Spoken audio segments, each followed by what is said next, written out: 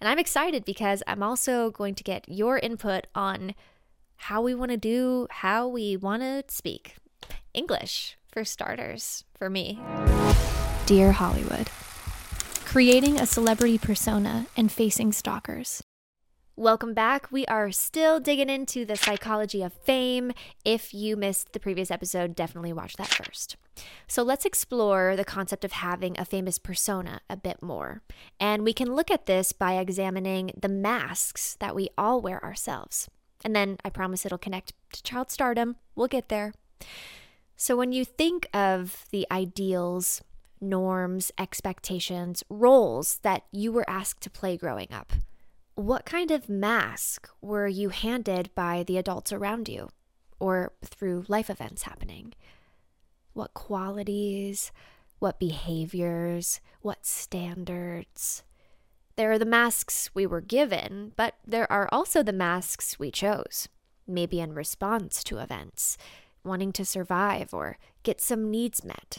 So let's identify the main qualities that have created your main persona. The versions of yourself that come forward when you encounter strangers, authority figures, in church, the club, in a relationship. What is your persona? Recognize that this persona has served a purpose in your life, how it's shaped the way you've gotten needs met, how you've been able to make sense of the world and validate your perspective by constantly reconfirming this identity. So we have all of that.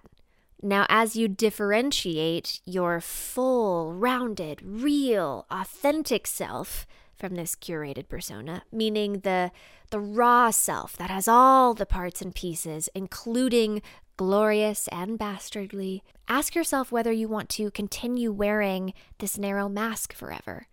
And if you want, give yourself permission to release it, or at least reconfigure. A sense of liberation emerges, which can be frightening or exciting, or maybe both. Permission to evolve beyond the story that has cast you as a certain character in the plot and held you in some version of that same old storyline for multiple seasons. Imagine moving beyond this, finally. Well, this kind of permission to grow beyond and be a full human is something we sometimes forget to provide ourselves. It's something we often don't afford to our loved ones, holding them to previous versions of themselves. And when it comes to celebrities, we like to memorialize them in a very fixed state. The mask is who they are permanently. Now, obviously, this isn't fair to anyone, but I want to draw particular attention to how this can be harmful when we do it to children, in this case, child stars. When my peers and I tried to grow up, we were already memorialized as caricatures of ourselves. I was the little girl in music videos. While young stars are trying to develop into adults and find who they are, we often glue them in severe ways to the mask, the brand that we know them as. Even as the kids develop and mature and pursue other interests, the interview questions remain the same. Literally 20 years later, I answer the same interview questions every week.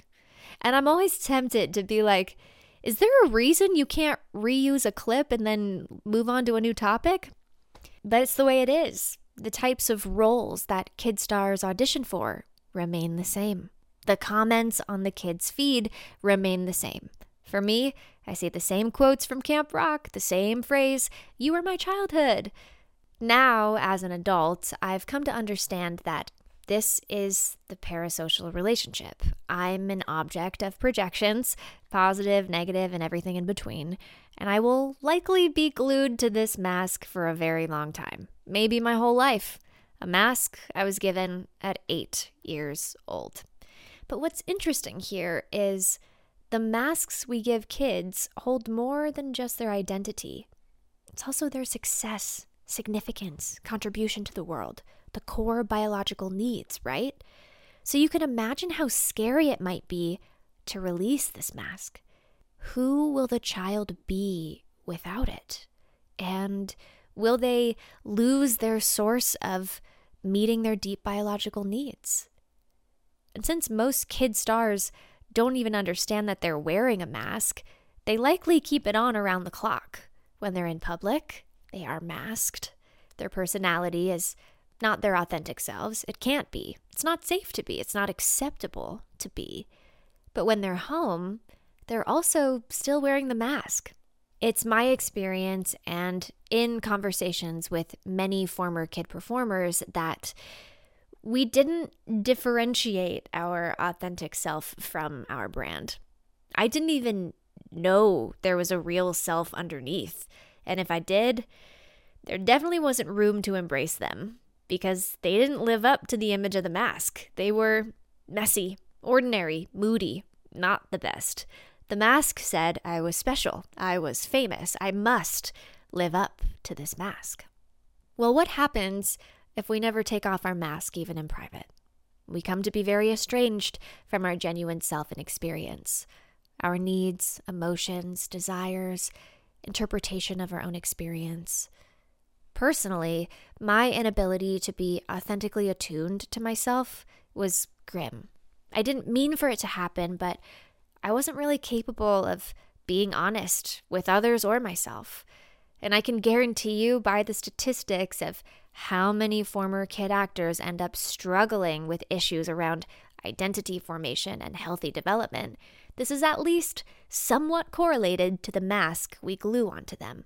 The mask we smother them with, their truth, their voice, their real humanity. So for the last part today, while we're discussing the psychology of fame, I want to remind you of the dimensions of fame that we've already discussed in earlier episodes. If you recall, I talked about how young kids who become famous are experiencing a world where the general public gains intimate access to their personal life, how the child gains special access and treatment in the world, how this special treatment can lead to entitlement, narcissism, and an inflated sense of importance, or if nothing else, a very skewed socialization and map of reality. I also spoke of the privileges and risks of earning a lot of money and having access to luxurious experiences and wild Hollywood parties. I explained how the stress of stardom and career growth can lead to young people dissociating or developing substance abuse issues just to cope with the intense schedules and demands. We spoke about the safety risks of fame and having to be hyper-vigilant because people are constantly approaching you, making threats, even stalking. So let's talk about stalking a little more. Stalking is a real and ever-present concern for famous people. You don't get a break from this threat. It's 24/7. While my peers were minors, they had people find their home address and camp outside with weapons. Some have broken in. Some have physically assaulted the performers. Mine sent me hundreds of messages every day until showing up to my workplace. And upon seeing cops arrive, ran away, hid, waited, then came right back after the cops left. Some, but not all, stalkers experience severe psychiatric challenges and believe they're married and or related to the star, that there's a special assignment that they must fulfill. And some of these ideas are planted because they formed a parasocial connection through media and entertainment. So, if you don't want your own child to be stalked and potentially harmed by strangers, and you're not ready with full security systems and personnel, perhaps fame isn't actually the best pursuit. Perhaps we want to re-examine wishing child stardom on any young person.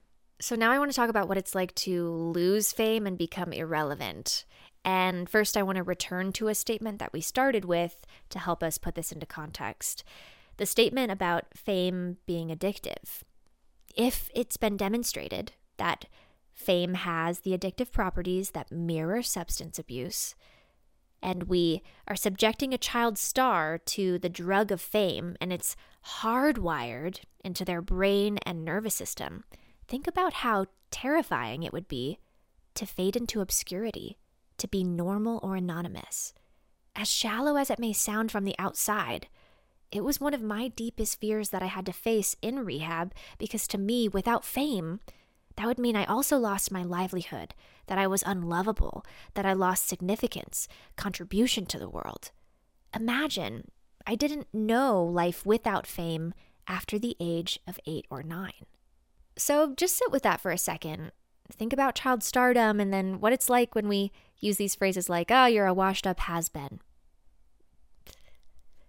And a question that I want to leave us with here is a question that I myself have trouble answering.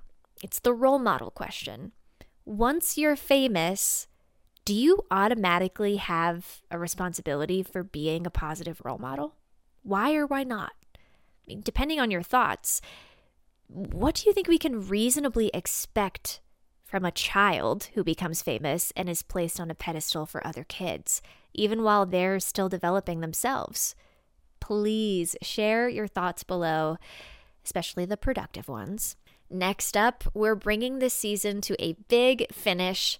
Now that we've visited many stops on the toddler to train wreck pipeline, it's time to lay out an action plan to improve this reality for current and future generations. And I'm excited because I'm also going to get your input on who we want to hear from in season 2.